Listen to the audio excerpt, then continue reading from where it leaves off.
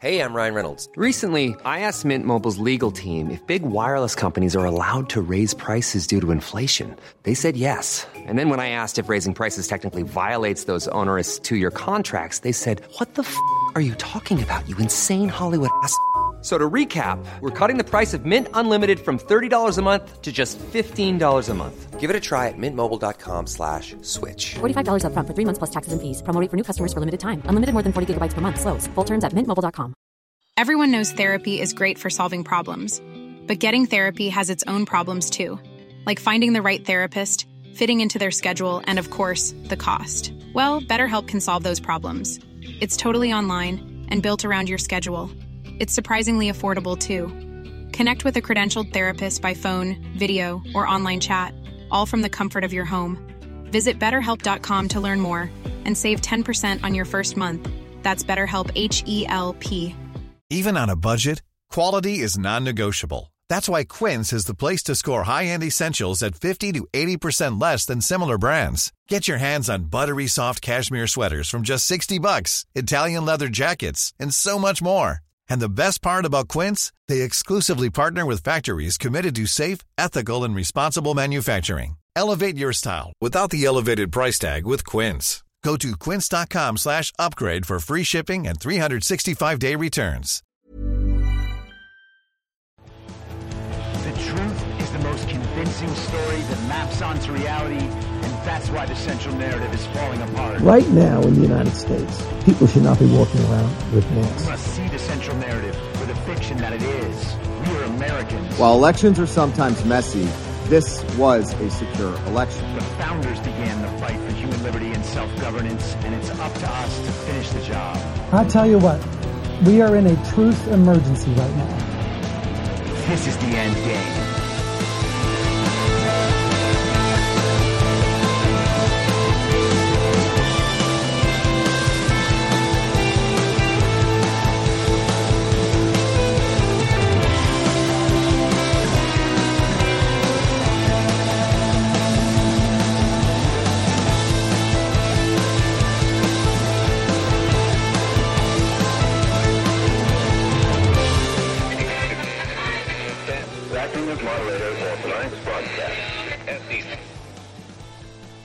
It's Tuesday, May 17th, 2022, the 482nd day of dystopia. I'm your moderator, Chris Paul. Let's be reasonable. Before we get started, I want to remind you, as always, about the great American patriot Mike Lindell and his great American company, MyPillow.com. You can go to MyPillow.com right now, type in the promo code REASONABLE, and receive up to 60% off items all across MyPillow's store. They also have buy one, get one free specials right now. So if you want to make your home, your life, your individual person more comfortable, go to MyPillow.com. They will give you a free gift with your purchase. Use the promo code REASONABLE. You'll be supporting this show. You'll be supporting the great patriot Mike Lindell and his great American manufacturing company. So there is so much going on today, some of it very important, some of it more distraction oriented.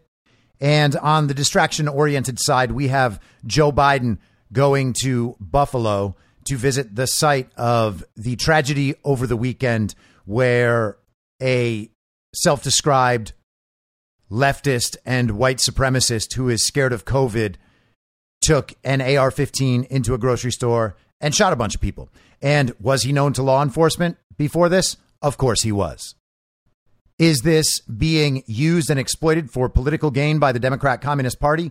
Of course it is. So just on that alone, the incident has some aspect of a false flag. Now, once again, saying something is a false flag is not the same as saying the event itself did not happen. The event itself can totally happen in reality, and the event can still be used as a false flag. And of course, that's what it's being used for. We are told that this was because Tucker Carlson told this Peyton Gendron or whatever it is about white replacement theory. And that's actually not what Tucker Carlson talks about. I mean, Tucker answers these questions for himself on his show. so I don't need to defend him.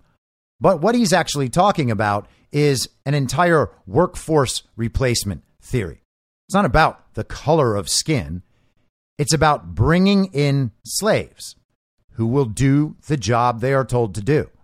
We are importing 2 million plus people a year, and they are being employed, and American workers are being replaced. They are also being empowered to vote in our country. New York City already has voting for illegal immigrants within the city. That is something they want to increase throughout the country.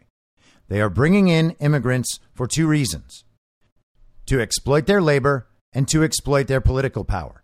It is, in every single way, a slave trade. Democrats have talked for years about how this influx of immigrants would change the country's makeup and make the country more democratic. When Barack Obama was first elected, we heard about a permanent Democratic majority. And we were told that was a sign of progress toward a multicultural utopia that our betters were developing for us. And as soon as they develop here and they develop it everywhere else, then you can combine it all into one thing. And it'll just be the world's people. There will be no such thing as an American. That's not a conspiracy theory. It's what they told us directly. It's exactly what the plans entail. If you are not in the very special club, then you are just a person among other people. You are a worker out there. You are a human resource, and they own you, and they will tax you, and they will direct your future. The plan is to control what you're able to say, who you're able to see. They want the ability to track you, to track all of your medical decisions, to track everywhere your money is spent, and have the ability to turn your money off. So when the stated goals and the stated outcomes of this sort of immigration that they clearly promote, okay? It's not just some random occurrence. Climate change didn't shut off for the 4 years while Donald Trump was in office, causing fewer immigrants from the Golden Triangle to respond to the root causes, as Kamala Harris tells us. Remember, everybody that immigrates here is fleeing gang violence and climate change. They clearly state they want to change the ethnic makeup of the country, thereby, in their world and their construction, their idea, thereby changing the political makeup of the country as well. That has always been absolutely clear. Is their labor exploited? Yes. Is their political power exploited? Yes. End of story. So every show in the world yesterday covered the weekend shooting. I didn't, because we don't know what the ultimate outcome of all that is. Now, they're trying to set another premise for taking away everybody's guns. They want to further censor the public. We can see what the event is for based on what they try to do with it. And we will eventually learn the details about how and why the event happened in a more granular way, unless they just forget about the story altogether, like they did with the Waukesha Christmas parade and the subway shooter in New York City. What was that, a month ago? A month and a half ago? 2 months ago, tops? And Jack Posobiec's been pointing this out very regularly, which is good that the public has a consistent reminder of this. Now, this narrative doesn't seem like it's going to go in their direction, which means they will probably abandon it quickly. They had shootings in New York and Los Angeles, and I think there was another one somewhere. But this was the weekend of shootings, just mass crime all over the country. 93 more people shot in Chicago. Not talking about that, though. Why not? Did Joe Biden visit Waukesha to comfort the victims of the Christmas parade crasher, the guy who drove his car through a small town Christmas parade and killed a bunch of people, including a bunch of elderly ladies? Nope. People didn't talk about the subway shooter for more than 2 days. So we'll see where this goes. I don't think it's worth a whole lot of airtime, to tell you the truth. What are we going to do? Point out how the left is hypocritical once again? Ooh, they're making up stories. Literally all they do is make up false stories about things. That's what they do. That's the plan. That's the program. Lie all the time to everyone no one's ever going to find out because we're very, very, very smart and they're all very, very, very stupid. And even if they do find out, we have all the power and they have none of the power. So everything's going to be okay. Just keep on lying. Keep the plan on track. Doesn't matter how many people notice. There's nothing they can do. And that's not working out so well. So we also have hearings about UFOs. And listen, is there a strong possibility of life beyond planet Earth? Even at my most atheistic, I still said that there was a strong probability that life beyond Earth exists, just based on the odds. You know, if we're going to assume an infinite universe, and many people don't assume an infinite universe, it's really hard to figure out what the universe is, you know? So maybe there's aliens, maybe there's UFOs, maybe we have been visited, maybe there's all sorts of things. But that doesn't seem to me to be today's key issue. And if it was, they probably would have told us a long time ago. Or maybe they wouldn't have. But it doesn't matter. We're going to go ahead and just wait till we get some hard conclusions out of that before we begin spending our time daily on aliens. No offense to the alien enjoying community. I appreciate you guys. It's just not my area. And then they've got Anthony Fauci testifying before a Senate committee, and I'm sure that will generate some controversy. And between these things, they can fill out their 24 hours of round-the-clock, quote-unquote, news. And what are they distracting from? That's the question. Well, today, there are primaries happening in Pennsylvania, Oregon, Idaho, Kentucky, and North Carolina. And the Pennsylvania primaries have been particularly newsworthy because Kathy Barnett, who is, by everything we can see, with an admittedly insufficient level of vetting at this point, she seems to be the most grassroots, the most genuine MAGA. Certainly it's not Dr. Oz, and certainly it's not Dave McCormick. Dave McCormick seems like he's toast, but there's a lot of election fraud in Pennsylvania, so we'll have to see how it all turns out. Here is why Mehmet Oz has kind of shot himself in the foot, and this may well sink him today. Let's go to election integrity, because you've talked about this a lot often. What about 2,000 Mules? Have you seen the movie, and if so, what did you think of it? I have not seen the movie, in part because I literally haven't had a second. Right. My wife, however, keeps nudging me to go watch the thing. She's got it downloaded. The reality for me is 2020, under the cover of COVID, was an example of how you should not run an election. And here in Pennsylvania, people are really worked up about it. I already said on the debate stage, I was the first to say we cannot leave 2020 behind. We have to get under the hood, examine exactly what went down, and address those issues. And that means allowing the legislative branch here in Pennsylvania to finally do its job. It's been blocked by the attorney general who was running for governor. So the current governor and the next governor to be, he hopes, have been blocking due process. Yeah, for sure. So what about Trump in this whole thing with election integrity? Because regarding the 2020 election, you have said before we cannot move on. So do you believe that the 2020 election was rigged or stolen? Those are the words he uses. I'm curious. I'm trying to understand what we cannot move on means, just so I understand. Not move on means there's so many different things that happen as you really, really examine it. As a physician, you know, I like to get into the details. I've talked to individuals who say their votes weren't counted, who went to the polls and claimed that someone had already voted with their absentee ballot. There's so many questions, and not just about the absentee ballots, but the fact we don't have voter ID here, that opened up the whole system to mischievousness. We have got to understand the different ways where cheating occurred so we can, first of all, identify how much happened, but also make sure that it never happens again. And the voter ID issue is critical here, David, because without voter ID, frankly, it's impossible to tell. And we don't have voter ID because the current governor has blocked numerous efforts by the Republican legislature to mandate that. So with the Republican governor, who hopefully will come in with me, we'll be able to get that done and finally have some prayer of knowing who voted when and why. Right. The reason I ask you is because it seems like the delineation point a lot of times is those words rigged and stolen that Donald Trump likes to use. Some people won't use them. I haven't heard you use them today. So you're cautious on those words, or you want to be careful? I want to be careful. Republicans are about fixing things. I know for sure we've got to deal with 2020. This is about knowing exactly what the diagnosis is so we can give it the right treatment. Now, to people like me and people who have been paying attention to the stolen election for over 18 months now, that is a very, very bad answer. OK, that is a very political answer. People will probably try to excuse that answer by saying, oh, I don't want to put off Pennsylvania voters who might be more to the middle and they're just not convinced of election fraud yet.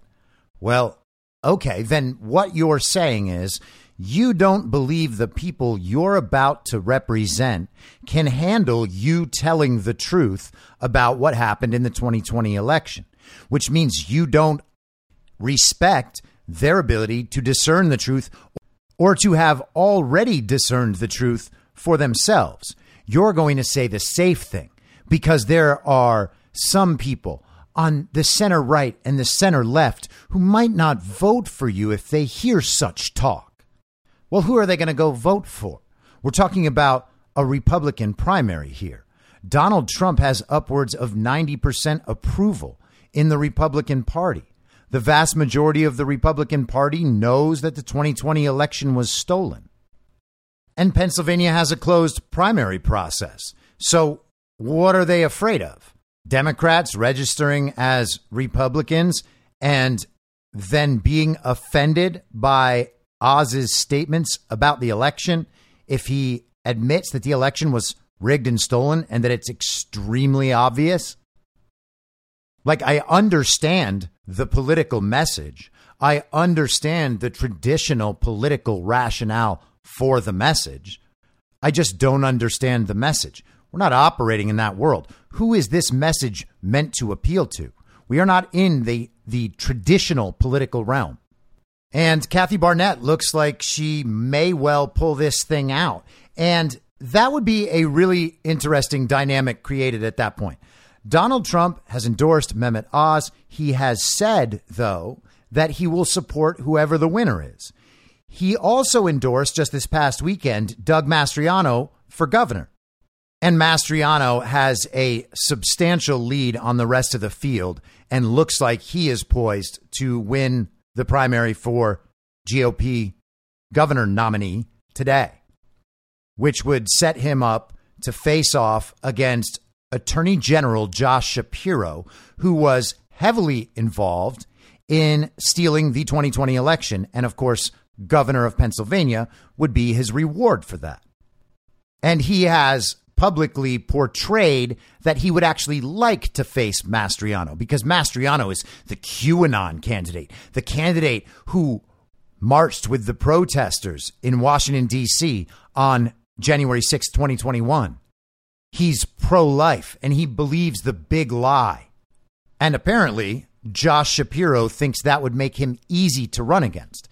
Now, Josh Shapiro, as someone who is involved in election theft, should know that Donald Trump won Pennsylvania. There are more Pennsylvanians who prefer Donald Trump to the Democrat Communist Party, and there were in 2020. There especially are now. There should be no doubt. And of course, he would know this. So why does he want to face Mastriano? And that's why I say he's portraying that. I'm not sure if that is for real, because why in the world would Josh Shapiro want the race in the fall to be about election fraud? Maybe Democrats are that bubbled. Maybe they really think they have a majority out there who thinks of the obvious and overwhelming evidence of the stolen election in 2020 as the big lie. Go ahead and make that bet. Maybe he's just very confident that the election fraud system in Pennsylvania will stay in place through this 2022 election. I wouldn't bet on that, but he's welcome to. But the dynamic I want to talk about is this one. Doug Mastriano has endorsed Kathy Barnett, and they are kind of, in some sense, running as a team. And Donald Trump has endorsed Mastriano, and he says that he will support whoever the winner is. So what does this look like if Kathy Barnett wins? What does the narrative become? Did Donald Trump always want Kathy Barnett to win? Maybe he was putting Oz out there as an opportunity for the establishment to think they had, somebody who would play ball. That's possible. Maybe it turned down the heat from the establishment in Pennsylvania up until, the last week or so. Maybe that provided some degree of protection for Kathy Barnett. And maybe now she comes in and wins the thing at the very end. Possible, right? It's also possible that Donald Trump wants to make it clear to the public, to the country, to the communists and their media, that the people are going to do what the people want to do. And one of the most insulting narratives throughout this entire time is the narrative about how Donald Trump is a cult leader and everyone in the America First movement is somehow just in the cult of Donald Trump. It is a personality cult. Nobody thinks for themselves. They just do whatever dear leader says. That couldn't be further from the truth. And the cult idea is such an inversion of reality in the first place. They believe that an overwhelming majority of Americans are just like them and realized how important it was to go vote for Joe Biden. And so 81 million Americans went out and voted for Joe Biden and said conclusively, the country doesn't like Trump. That's what they thought. And now what do? Right? Because they have to prove that their belief system that led them to voting for Joe Biden was not only right then, it's still right. Because otherwise the whole thing would come crashing down and their brains would break. So what do now? They defend every single thing that Joe Biden is for. Every part of the agenda, everything that Biden says. If he says ultra MAGA, they say ultra MAGA. If he says the big lie, they say the big lie. If Joe Biden says that Vladimir Putin is responsible for higher gas prices, they will spend hours a day finding convoluted and complicated explanations for why Joe Biden is actually correct about that, and then they will just believe it forever, despite all the evidence to the complete and total contrary, especially the fact that gas prices were already through the roof before anything happened with Russia and Ukraine. And the fact that Russia is still supplying oil and gas all over Europe, and the European countries are actually bending to Putin's demands so that they can continue that flow of resources. But no, Joe Biden's cult members will still say it's Vladimir Putin's price hike. Everything they do defends Joe Biden's position. And here's the craziest part. Here's how you know they're in a cult. They will spend all their time claiming that they know Joe Biden's not very good. He's just so important for what he represents. And don't bother asking them what they believe Joe Biden represents, because they don't know and they don't care.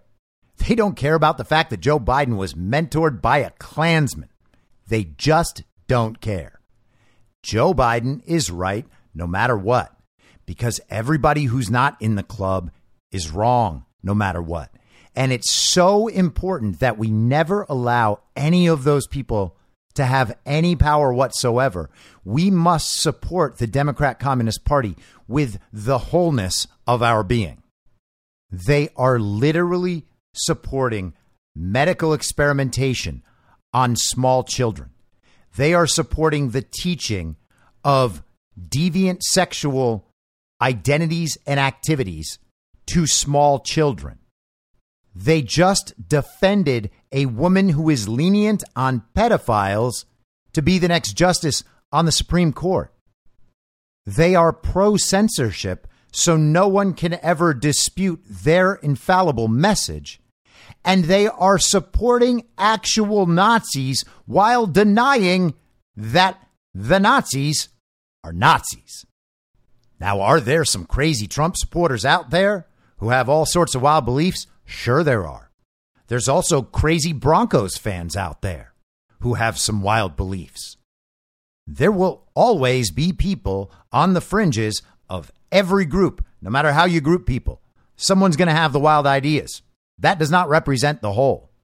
And the funny thing is, if any of those commies actually tried to learn what America First was, they'd probably just end up supporting Donald Trump. That's kind of how it happens, commies. Open up your little commie mind and allow it to grow.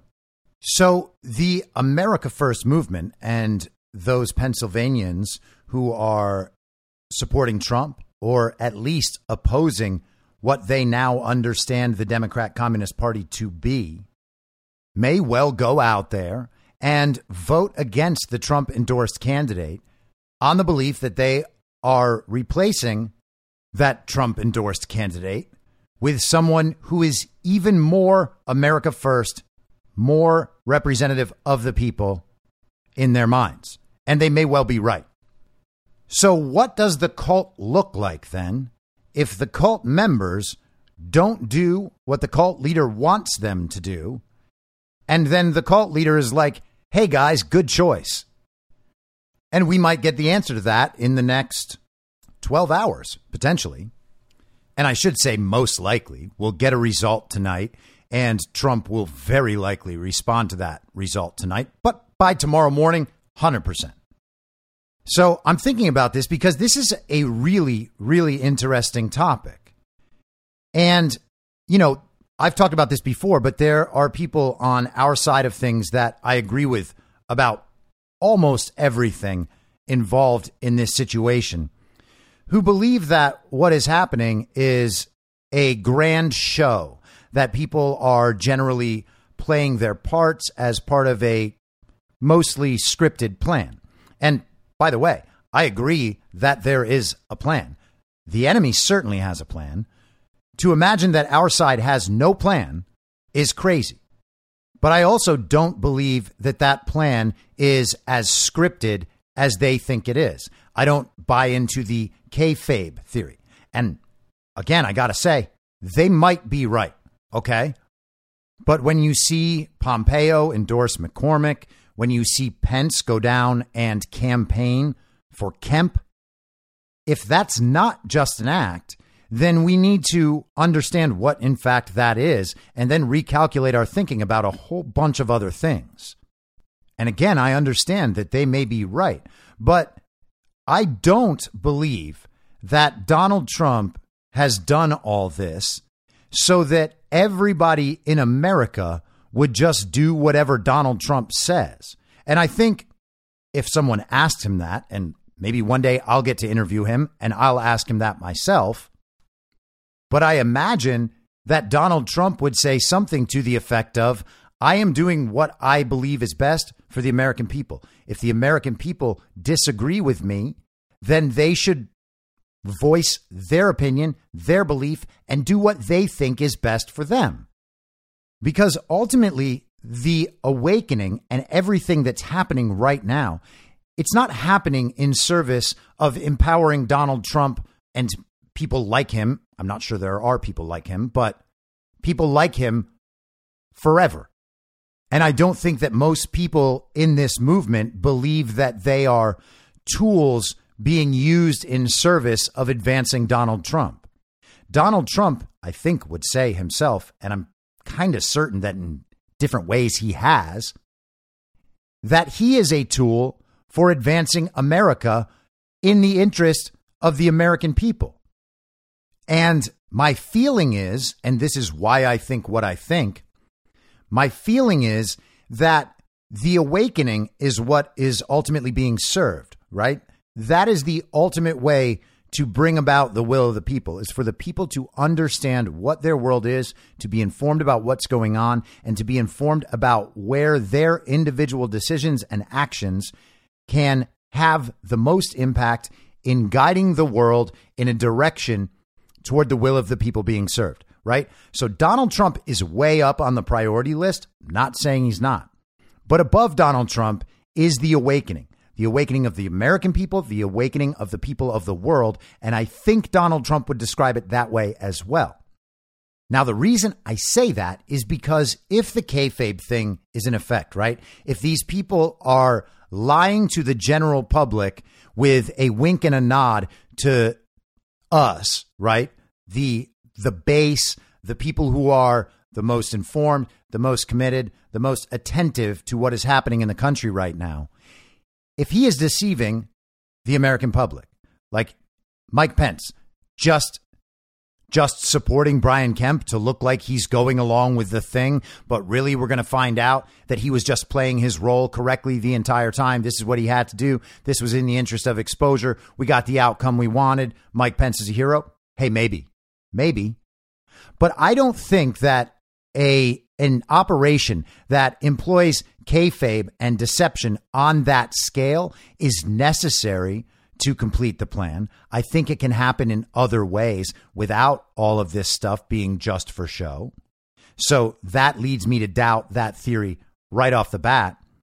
I also think that kayfabe itself, the deception and the trickery, would actually harm the awakening.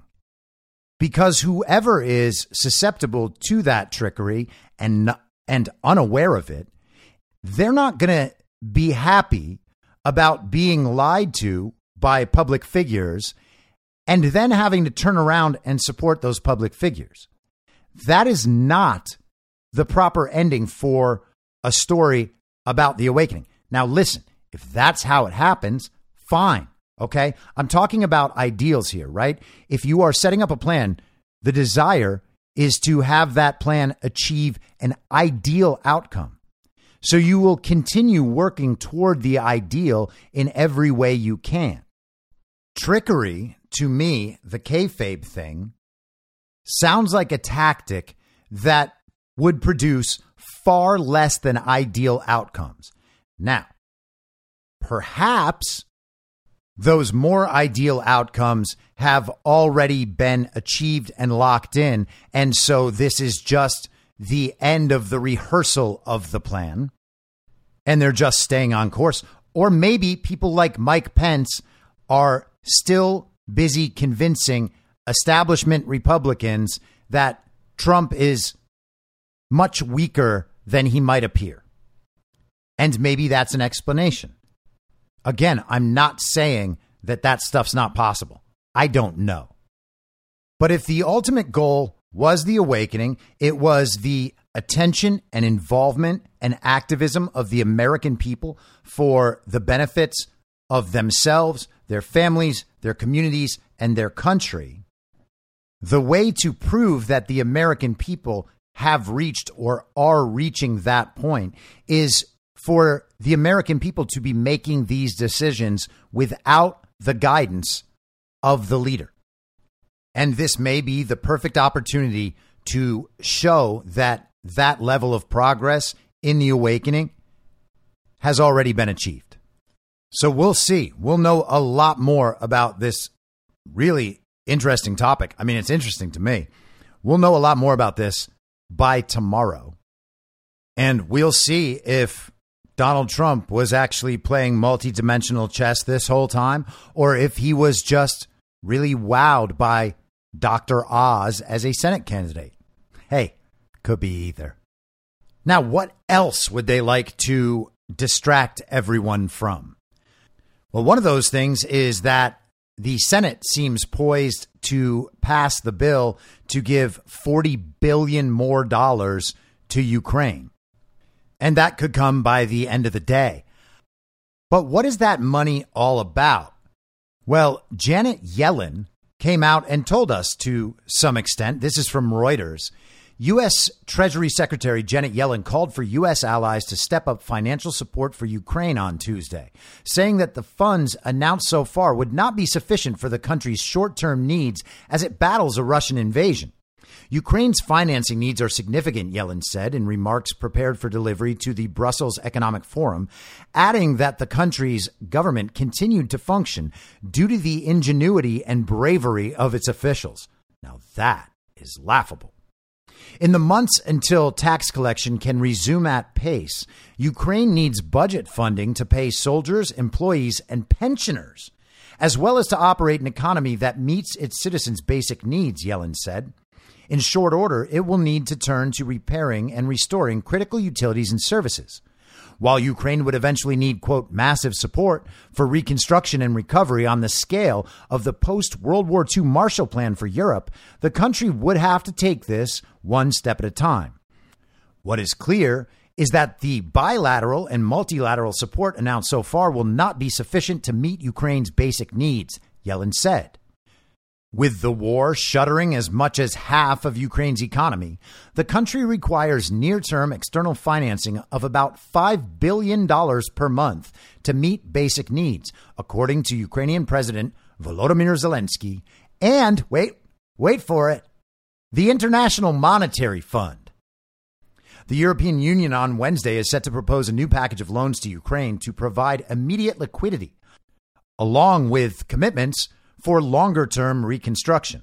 While the short-term package is still being defined, two officials familiar with the discussions told Reuters they expected it to roughly cover Ukraine's financial needs for 2 months. Yellen called on allies to, quote, join us in increasing their financial support to Ukraine, end quote, as the U.S. Senate moved closer to passing a $40 billion spending package of military and humanitarian aid for the war-torn country. Okay, so the article goes on. Read it if you like. Janet Yellen believes that United States taxpayer money should be spent on making sure that Ukrainians receive their pensions and making sure that we spend hundreds of billions of dollars, that's what they're estimating it at, on reconstruction of Ukraine for what Russia did in a country who is not our ally, because it is so important to America to preserve the sovereign borders of Ukraine. And then when that didn't happen, to preserve our democracy in Ukraine. Then when that didn't happen, to remove Vladimir Putin from power. And then when that didn't happen, to weaken Russia's military. And then when that didn't happen, oh, well, it's just to move money from here to over there. We can't let the pensioners suffer from Vladimir Putin's war of choice in Ukraine, where none of our goals have yet been achieved and we didn't crush Russia's national economy. Now, why are they looking to America for money, right? Why is it our responsibility to pay for what's happening in Ukraine right now? We must have some need, right? We must be getting something for that money. It's supposed to help America in some sort of way, isn't it? Now, we know that in America, pensions were about to go belly up. California and New York, their state pensions were so far underwater, they would have never recovered. And you can't have that when you're trying to win elections in the Democrat Communist Party. You can't let people know that you've actually messed everything up forever. So they took coronavirus relief packages and filled up the coffers of the blue states that kept their states locked down and destroyed their own economies and ran up endless pension debts.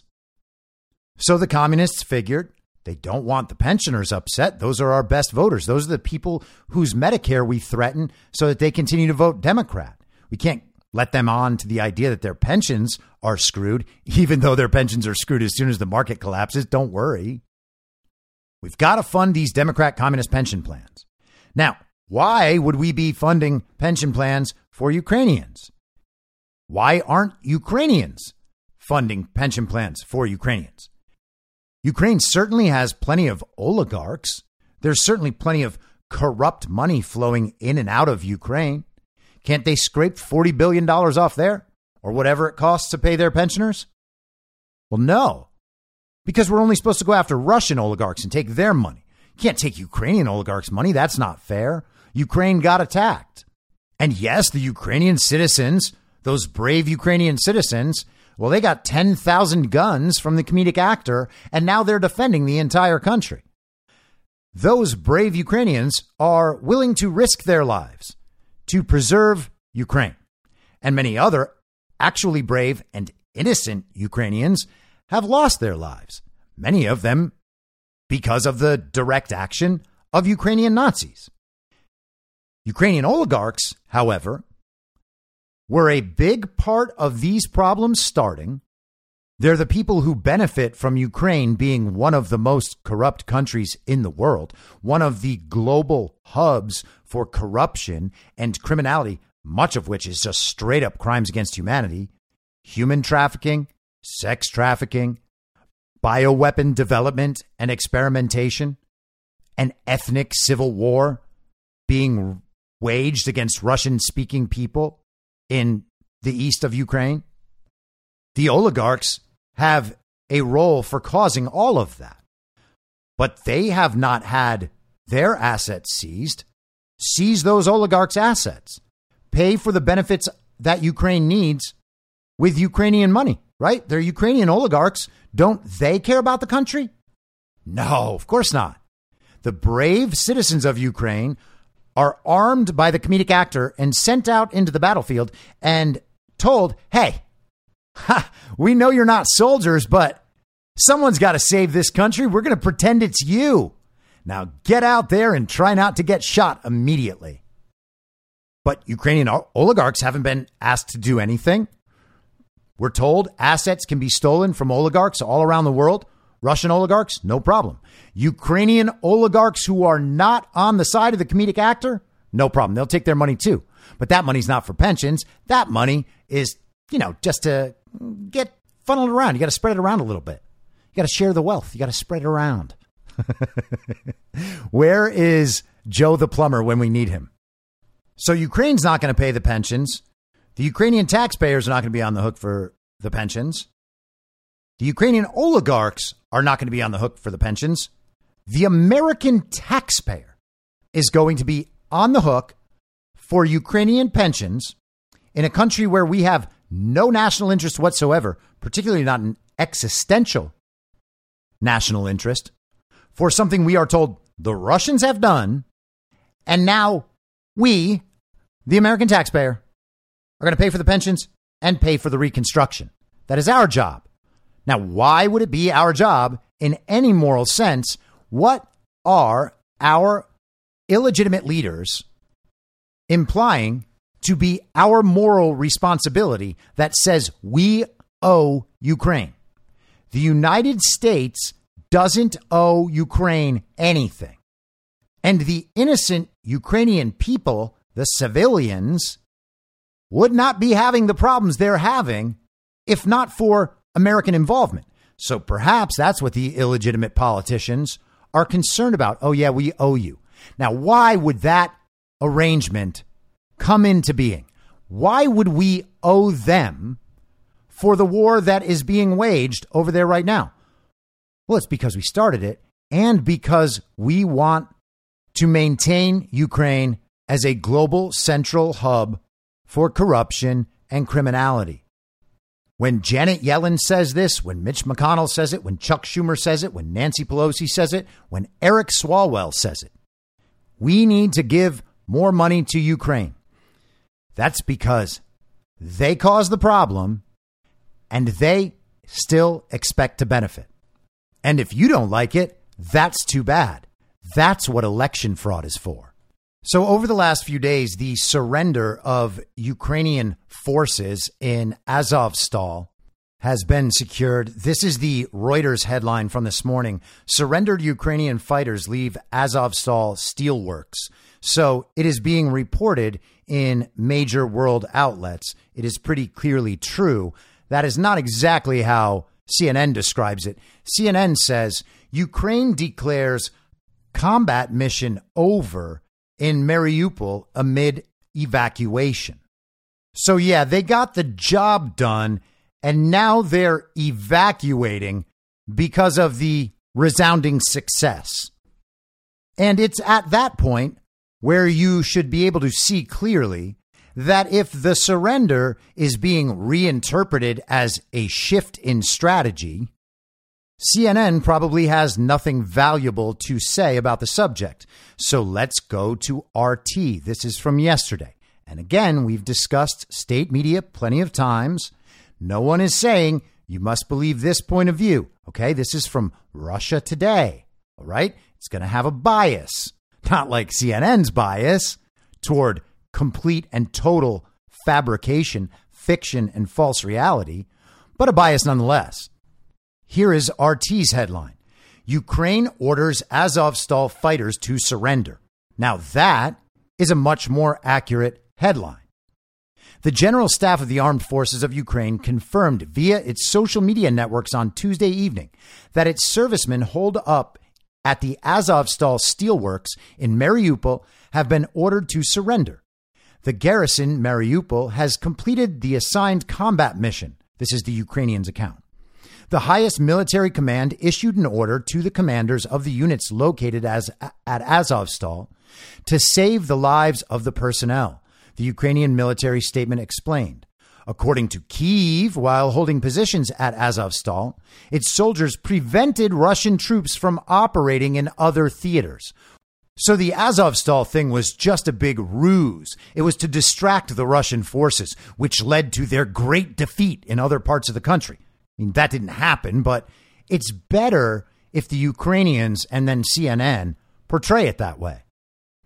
The two countries have been embroiled in a full-blown conflict since February when Moscow attacked the neighboring state, following an 8-year standoff over the fate of the Donbass. A neighboring state? Now that is very interesting. According to Russia, the Donbass is not part of Ukraine. According to the Donbass is not part of Ukraine.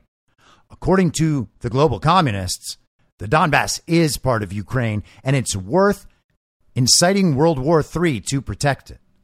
Kyiv insisted that the Azov neo-Nazis and members of its regular forces, quote, had prevented the implementation of the alleged Russian plan for the quick capture of nearby Zaporozhye and did not allow access to the administrative border of the Donetsk and Zaporozhye regions.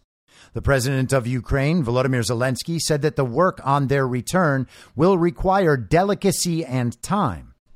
Thanks to the actions of the armed forces of Ukraine, intelligence, as well as the negotiating group, the International Committee of the Red Cross and the UN, we have hope that we will be able to save the lives of our guys. I want to emphasize that Ukraine needs Ukrainian heroes alive. This is our principle. I think that every adequate person will understand these words. To bring our military back home, the work continues, and this work requires delicacy and time, he stated. A large portion of them are members of the neo-Nazi Azov regiment. The military uniforms of the group feature Nazi insignia, and its members have been photographed with tattoos of symbols such as the swastika. Its first commander, Andrei Beletsky, has said he believes it's Ukraine's mission to, quote, lead the white races of the world in a final crusade against Semite-led Untermenschen, inferior humans. The first stage of surrender was completed on Monday. 264 soldiers left Azovstal. There are now 53 wounded servicemen in a hospital in Novoazovsk. I think I got that right. I hope I did. And 211 soldiers in Yelenovka, both of which are part of the Donetsk People's Republic. Russian sources have estimated that about 2,200 people have been trapped in the basements of the huge Azovstal complex. The site is 11 square kilometers long, and its subterranean sections are designed to withstand a nuclear attack. So an underground facility designed to withstand a nuclear attack. And they've been holed up there for a while. Now, if Ukraine was rerouting its forces and this was some strategic surrender, how come those wounded soldiers, those wounded Nazi soldiers, were transported to hospitals in the Donbass? And how come the ones that weren't wounded were bussed out on Russian buses?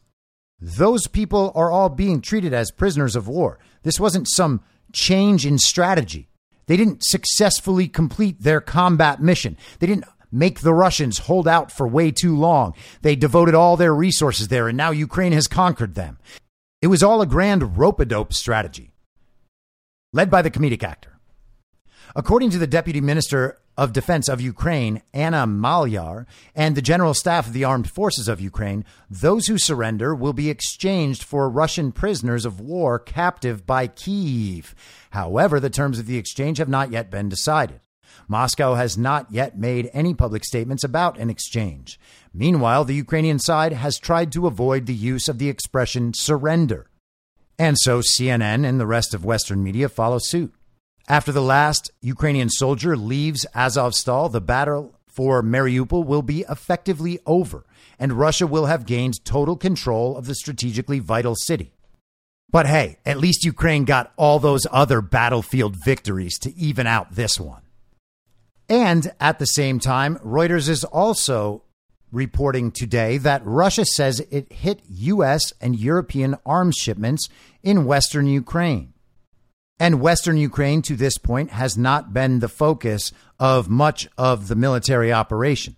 But this is a direct strike against U.S. and European weapons and supplies coming into Ukraine. And Russia has said they will do this.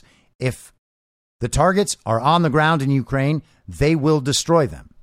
And again, this does not sound like another Ukrainian success. But the U.S. and Europe continuing to do this seems to be directly a push for a broader confrontation that may well lead to World War III, which seems exceedingly stupid at this point. They are surrendering around the country, but still shipping in more supplies, still wasting more money. And Russia is just blowing all of it up. And here is another subject that they would like to distract people from today. And that, of course, is what's happening at Twitter right now. So first, last night, Project Veritas dropped a video of a Twitter employee being interviewed on a hidden camera and discussing the political climate within Twitter. Here is a little snippet from the video that the New York Post has written up. And I would just play the video for you, but it's kind of hard to hear the audio. And without the subtitles, it may just get lost in the background noise. So I think this is probably the better strategy. Siru Murugesan, I guess is the name of the guy. I hope I'm saying it correctly. He said, Twitter does not believe in free speech. And that's a direct quote. It was in no uncertain terms. He knows exactly what he's talking about. It's in context. You can watch it for yourself. He goes on talking about the potential for Elon Musk to be running Twitter.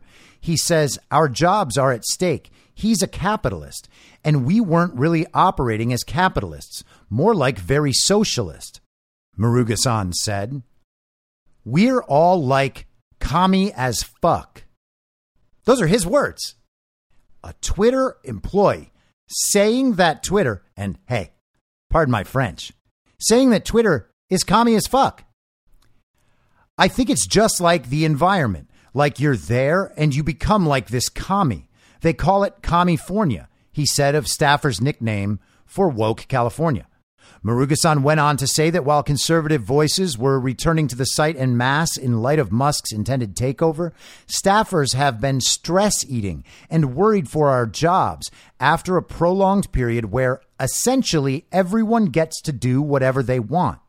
If you're not feeling it, you can take a few days off, he was recorded saying. People have taken months off. I basically went to work like 4 hours a week last quarter, he said. And it's just how it works in our company. Twitter is not even a business. And I will return to that in just 1 second. But I gotta say, I started calling these commies almost 2 years ago, every single day, because it's the only way to refer to them. Because I saw very clearly they are all operating, knowingly or not, in service of the global communist agenda. And it is a communist agenda. It doesn't matter if rich people are running it. They're not capitalists. They are communists. They build monopolies in conjunction with the state. The state has control over their companies. And in return, they are given monopoly access, monopoly benefits. They just reap all the rewards from everything while the state and corporations together consolidate power and control. That is what Klaus Schwab means when he discusses stakeholder capitalism.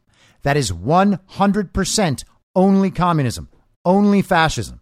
And yeah, Those are part of the same whole. They are not on opposite ends of the political spectrum, no matter how many times they try to tell you. They like to say that, implying that somehow a corporation is necessarily a conservative construct, a capitalist construct, because the corporation is geared toward profit. And so we assume it is driven by greed, and we call all of that capitalist. And we believe that somehow, because of the existence of the corporation, the existence of the profit motive, and the existence of greed, that describing these organizations as a product of capitalism is accurate. And so that means that the corporations are right wing. It's not capitalism if you form a monopoly in conjunction with the state. That is the state controlling the means of production. That's communism.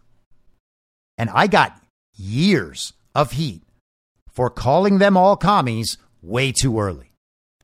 Even people on our side were like, oh, you can't call them commies, man. They're not all commies. They're just, they're just voting for Biden. They're ignorant. They don't. Yeah, it doesn't matter if you're ignorant. The system you want is one that is handed to you from the top down, where they say, hey, we know what's best for you. In fact, we know what's best for everybody. And so we're going to implement it whether or not you guys like it. And because you don't like it, we're going to take away your right to vote. But we're going to tell you you still have the right to vote. You'll go out and experience something you call voting. And then you'll believe that everyone in your country actually does agree with us. But it doesn't really matter, because we're going to do the thing that we want to do no matter what. And so if you abide by that and you support that through your own ignorance, that doesn't somehow make you less of a commie. The problem with communism and the adoption of the communist ideology is that you actually believe that someone up there is going to just bestow all of the little people with the benefits of our society. And you, commie, know you'll be just fine. Your lifestyle will not be affected at all. In fact, you'll get to work from home forever, and you're going to love it. And hey, it's good that you have enough money to get Uber Eats every night while you watch Netflix now, but just wait like 7 years. At that point, you won't have that. But don't worry. We've got a nice little 12 by 12 apartment in a building with 4,000 other 12 by 12 apartments. We got a nice cafeteria downstairs. You can eat bugs. You can rent your clothing. You can get a ride wherever you want to go. I mean, you're not going to want to go anywhere, but you can. We'll even give you the metaverse. You'll own nothing and like it. And at that point, they'll still be like, oh, well, thank goodness I voted for the people that would make everything so great like this for everyone. And then you'll get to spend your day at home looking at the boobs and butts of professional hookers on Instagram. You can call them influencers. It's fine. In fact, it's a utopia. So, hey, commies, you're commies. Even Twitter knows it. Twitter's own employees believe Twitter is a communist organization and that they operate that organization accordingly. Their political ideology is spread to their platform. In fact, it is enforced on their platform. It is enforced on their platform in conjunction with what the state wants enforced. Okay? I personally was censored on social media by the California Secretary of State's office. The documentation exists in a Judicial Watch FOIA. That is a corporation and a government working together to oppress the people. That, my friends, is in fact fascism, led by a communist organization. Isn't that amazing? Isn't that amazing how it works? While everyone was telling me I have no idea how it works. Oh, you can't call them commies. It's mean. You're red baiting. You clowns. And during my victory lap, I might as well take a little pit stop right here. I also said in the fall of 2020 that the social media companies would crumble down to nothing. They would all be destroyed. I thought it was going to happen faster. I thought it was going to happen within 6 months. I was wrong about that. But we have always been headed in the same direction. And by the way, I am not trying to take credit for a Q theory. I know that the social media companies collapsing under the weight of their own criminality is a Q thing. That is not how I came to my conclusions. And I have said many times that I think the Q information phenomenon is one of the most important information phenomenons in the history of information. I am not trying to take anything away from that, okay? And I'm not trying to pretend that a Q idea is actually my idea. I am saying I reached the same conclusion separately. I have done that with the Q community about a whole range of issues, which is why I respect what they're doing so very much. It brought them to the same point. Different mechanism, different method, same result. I said they would crumble because of their influence over the 2020 election, the obvious attempts to create election fraud and manipulation. Twitter hid Hunter Biden's laptop. Mark Zuckerberg donated $500 million to steal elections all across the country. All of that was out there in the public sphere in November and December of 2020. And in fact, I called the collapse of social media even earlier than that because I actually read the updated terms of service that Instagram released in the fall of 2020, where they said that if you remain on our platform, an active user on our platform, you are waiving your right to join a class action lawsuit in the future. If a company is scared that you are going to join a class action lawsuit against them, they are doing illegal stuff. All right. That should be abundantly obvious. So with knowledge of those facts, all you have to have is faith that the truth will eventually come out and that the American people are good enough and smart enough to understand it as truth, accept it, and apply that new truth, that new knowledge to their lives and to their society. And that is what I've operated on the entire time about all of these issues. The truth is out there. The truth is accessible. We are getting closer to it every day, knowing that we will never have everything right and that the truth will never be complete in our eyes. That part doesn't matter. We are not gods. Perfect information about everything is unattainable. And it might be worth noting that that doesn't stop the technocrats and the globalists and the World Economic Forum people from thinking the opposite, that all the information actually is obtainable. And we can operate on that information as soon as our tools reach the level of technological advancement that allows us to. And at that point, gosh, what a utopia we will have. Yuval Noah Harari says that humans need to be redesigned intelligently by humans and by technology. That is where they are headed. They believe the human body is a flawed and mortal form that they do not have to be constrained by. And they believe that they are ushering in the next advancement of humanity, where people like them may not have to die. Their consciousness can just continue on. And they'll have perfect information to be able to make these decisions. And obviously, they're all so perfectly moral that they are sure to make the right decisions. After all, what are experts for if not to tell us what's right and wrong for absolutely everybody? So I know I haven't gotten to it over the last week or so, and I've wanted to, but it hasn't seemed immediate. Elon Musk has been opening up the conversation about bots and spam and fake accounts and the narrative manipulations all those things enable. And I guess I timed that right because the narrative advanced considerably today.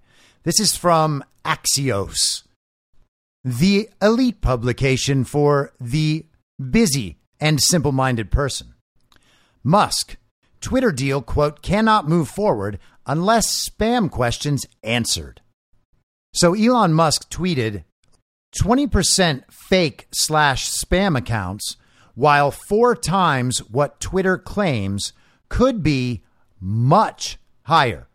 And he put the little asterisks around much to emphasize what he means. It's not 21 or 22%. It's considerably higher than 20%, which is already 4 times as high as Twitter says the number is. My offer was based on Twitter's SEC filings being accurate.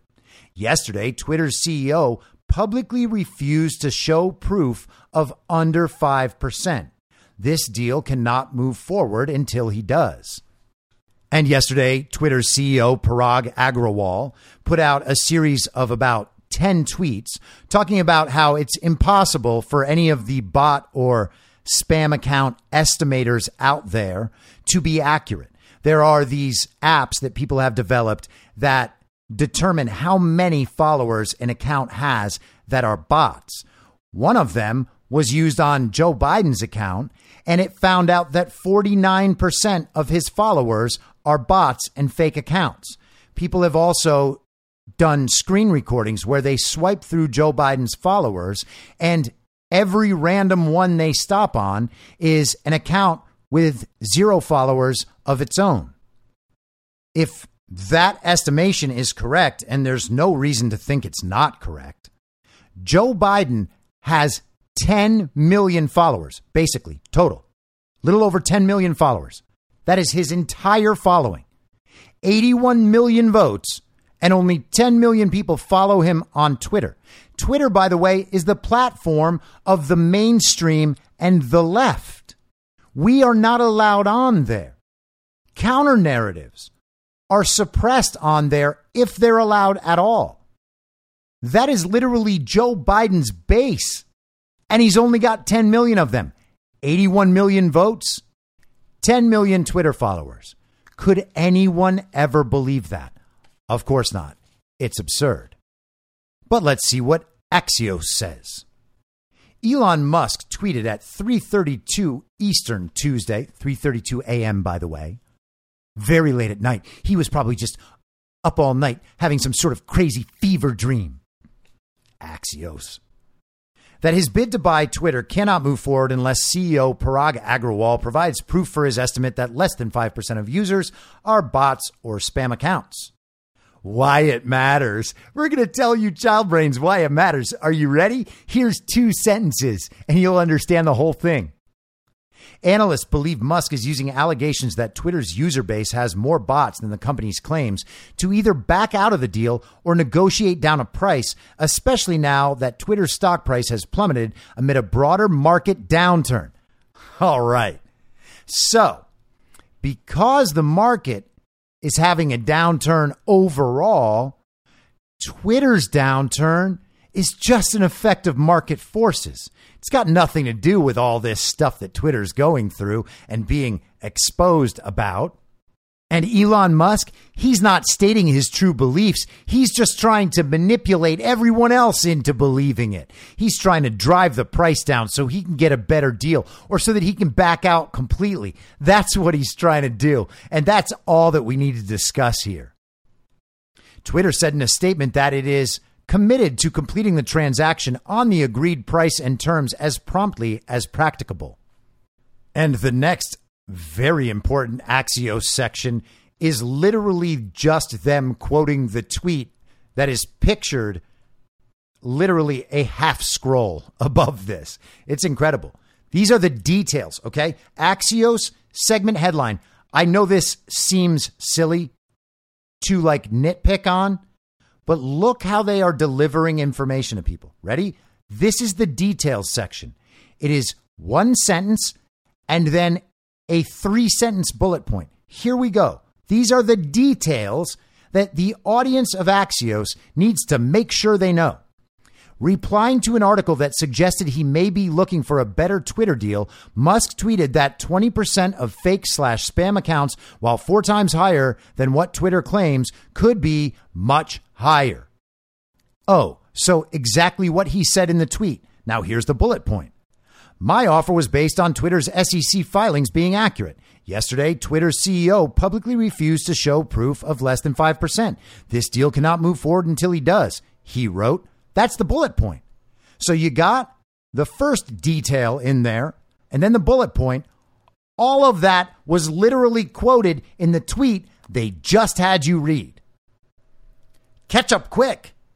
Musk has been publicly backtracking on his initial $44 billion takeover bid since Friday, when he tweeted that the deal was temporarily on hold as he sought more details on the platform's spam accounts.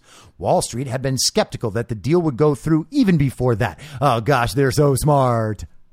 The big picture. Rarely do deals of this scale and prominence get worked out publicly in such a bizarre manner, but Musk's reputation for spontaneity and audacity has few onlookers shocked at this point. Some are even wondering whether the entire takeover attempt is anything more than Musk trolling Twitter using Twitter. Oh yeah, he's just trolling by exposing that they have way more bot accounts than what they report to the SEC. Yeah, it's probably just a joke. He's probably just having some fun. Case in point, on Monday, Agrawal wrote a lengthy Twitter thread defending the company's spam policy and explaining how it approaches the issue. Musk tweeted a poop emoji in response. I guess I left that part out when I was talking about it, so thank goodness Axios is here to repeat Elon's tweet 4 times and then remind us that he put a poo-poo emoji at the end. Twitter on Tuesday morning also filed a preliminary proxy statement with the SEC that showed a timeline of its negotiations with Musk. The filing suggests Twitter's bankers advised that it take Musk's deal at $54.20 as it was economically prudent for the company. Twitter co-founder and former CEO Jack Dorsey told Musk that in his personal view, Twitter would be better able to focus on execution as a private company, per the filing. Musk told Twitter executives in March that he was considering various options with respect to his ownership, including starting a competitor to Twitter, in addition to potentially joining the Twitter board or seeking to take Twitter private. Next Axios section. Between the lines. Ooh, this is where you get the inside information. Twitter executives are trying to respond as if business is normal, despite the fact that employees are rattled. On Friday, Twitter chairman Brett Taylor responded to Musk's tweet about the deal being temporarily on hold by tweeting, "We remain committed to our agreement." Last Thursday, Agrawal ousted 2 of the company's top executives and paused hiring as part of a push to be more fiscally responsible. Oh, yeah. I wonder what's going to happen next. Is he going to make employees come to the office for 10 hours a week? He acknowledged the move Friday after Musk said the deal was on pause, tweeting, "While I expect the deal to close, we need to be prepared for all scenarios and always do what's right for Twitter. I'm accountable for leading and operating Twitter, and our job is to build a stronger Twitter every day." But apparently it's only his job because his employees don't have to come to work at all. Our thought bubble. Ooh, this is where Axios tells you their opinion. Everything that appeared in the article before this was just cold, hard fact. And now we're going to tell you our little thought bubble. The spam narrative appears to be a ploy to either back out of the deal or change its terms. And it couldn't be anything else, according to the Axios thought bubble. Musk could have requested an audit of the company's accounts and spam policies while doing his due diligence on the deal like a normal investor. Oh, so it's Elon Musk's fault and not Twitter's fault for filing false and inaccurate reports with the SEC. You got that? Stupid Elon. What was he thinking? Trusting Twitter and their SEC filings. Ridiculous. Suggesting the company's filings are inaccurate implies Musk thinks executives are lying to the SEC, a serious allegation. The bottom line, if it wasn't Musk, all of this would be shocking. But it is Musk. So now we're not shocked at all. You see, because Elon Musk, he's just like a crazy little kid who's obsessed with all his toys. He just wants to play with his little remote control cars and fire off his little rocket ships. He just wants to bully all the little smart kids on Twitter because you know the left is the smart people. All the people that voted for Joe Biden and never get censored by Twitter, they're the best and the brightest. And they got this little bully, this little imp running around and destroying their safe space. He's just pushing their buttons. That's all. If it was somebody other than Musk, all of this would be extraordinarily shocking, but it's not because it's only the richest man in the world, who pretty much everybody understands as being smarter than them. Yeah, it's just that guy. So and no reason to take it seriously. Yeah, let's not give it another thought. I mean, that whole thing about what this could mean for Twitter's executives and their SEC filings. That's just a shocking claim that I don't think that we really need to address. If it was somebody other than Elon Musk, sure, we would address it and we would think about how this might be an indication that Twitter has been lying to the public and lying to the government and government regulators for, honestly, years, and lying to their investors, lying to their advertisers, and doing all of that in service of propagating a completely false narrative about not only politics and the world, but companies for the benefit of institutional investors. And gosh, what a shocking claim that would be. Good thing it's only Elon Musk saying it, and none of it is probably true. So what does it all mean? Well, it's hard to say. There are very strong indications that Twitter has in fact lied to the SEC in their filings and lied to their investors and advertisers as part of that. There are strong indications that Twitter's executives and their board of directors are all white-collar criminals who may spend their dying days in prison. But we're certainly not at the point of knowing that yet. Now, I've been saying for a few weeks, I have no certainty whatsoever that this deal will ever be completed, or that this deal being completed was even the purpose of any of this. And I have suggested that perhaps the purpose of all this is to destroy Twitter as a corporation, open it up so everyone can see what Twitter actually is. It is simply an information weapon. It is the Death Star of the global communists in their information war. And this process may take all of them out of the picture. Now, the solution, if Elon Musk is being sincere in his desire for an open public square, an open digital public forum, that the platform could be decentralized and be a clearinghouse for content that exists on other platforms. And my example, and again, I don't know if this is where they're going. This is something that I see as a possibility. This is what I understand them to mean when they discuss this. That if you were following me on Twitter, that would include all of the content that I have being fed to my Twitter from Truth Social or Gab or Getter or Rumble or BitChute or Odyssey or Telegram, perhaps. And that my content, my feed of all that various content would be accessible on Twitter. You would follow me just on Twitter and you would see all my content from the other sites. If you don't like Twitter, then you just follow the person on all the other sites. And the content goes in. There is no censorship whatsoever because it is decentralized. And the content that people enjoy will be pushed up because of engagement. And just to be accurate here, I don't mean pushed up in an algorithm the way they manipulate things now. They bring things up in the algorithm. They suppress things in the algorithm. That is what they do. Okay? That's not a conspiracy theory. It's not a myth. It's literally what they do. And the companies incentivize people who supply the content that they want to boost. So I am not saying that. I'm saying that the content that has the impact on the public conversation would be based on people approving of and interacting with that content. You would actually just see the feed you want to see. And most people, I think, or I should say many people, prefer a chronological feed so that they know when stuff comes up. They see it as it comes up. Some post that they really would have enjoyed or gained some knowledge from doesn't get buried by the algorithm in favor of content that supports certain agendas.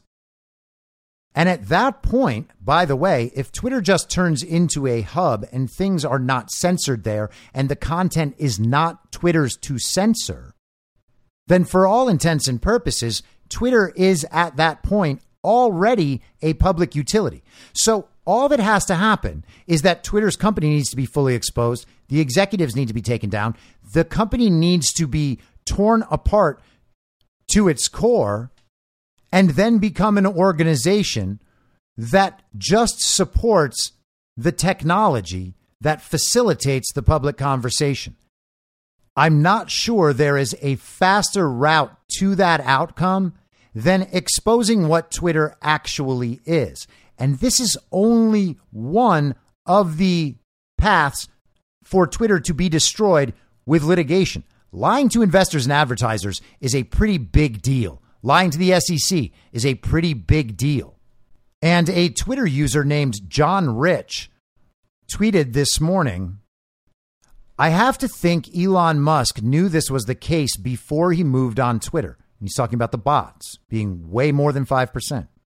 If Twitter lied about how many actual users they have to the SEC, we are looking at a company that has perpetuated fraud on its shareholders and advertisers. Big trouble for the Twitter commies. Oh, there's that word commie again. Can I get in trouble for saying it? No, I can't. I was right. I'm sorry. One of my favorite things to think about is all those people who are like, you're unhinged calling people that. You're crazy. You're just angry. No, I am using the definitionally appropriate word for the concept I am communicating. Thank you very much. Elon responded to John Rich's tweet, absolutely. Big trouble for the Twitter commies.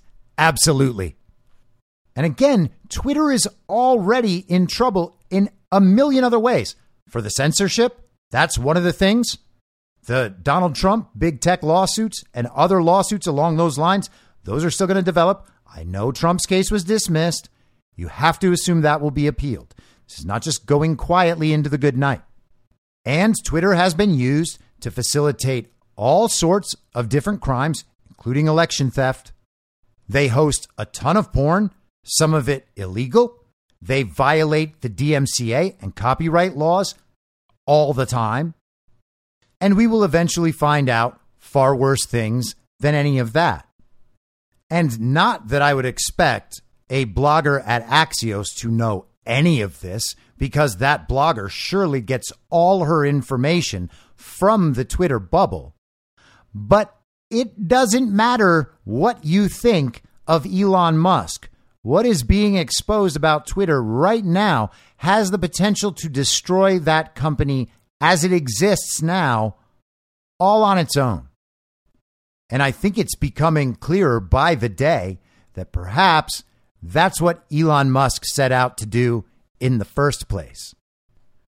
I will be back tomorrow at the same reasonable time on the same reasonable podcast network. I don't have a network.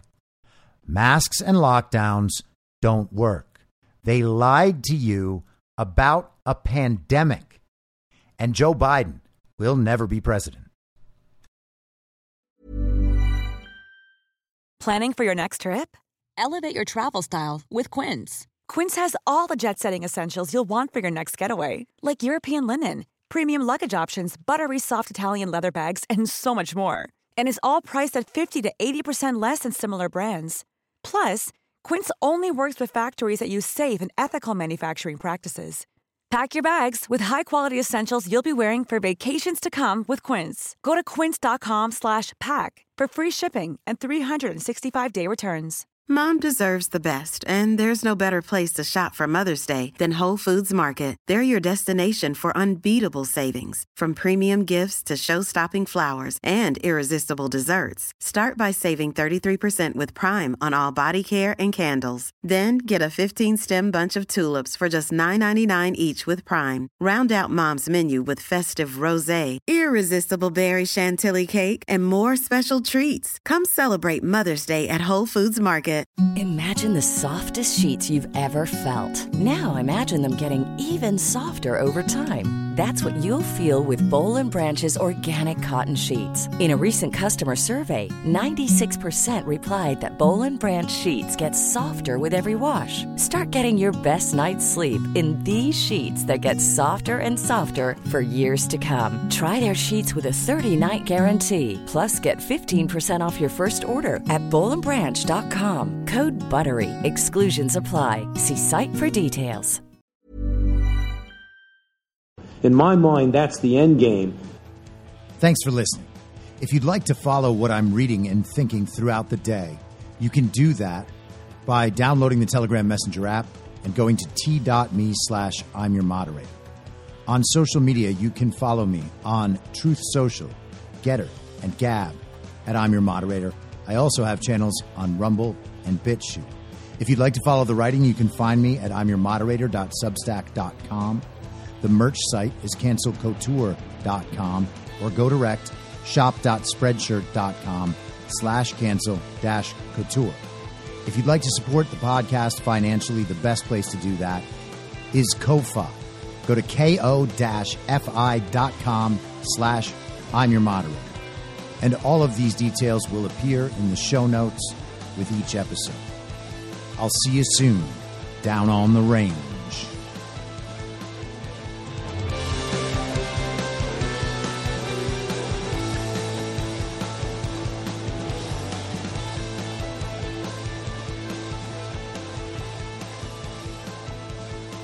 It's happening!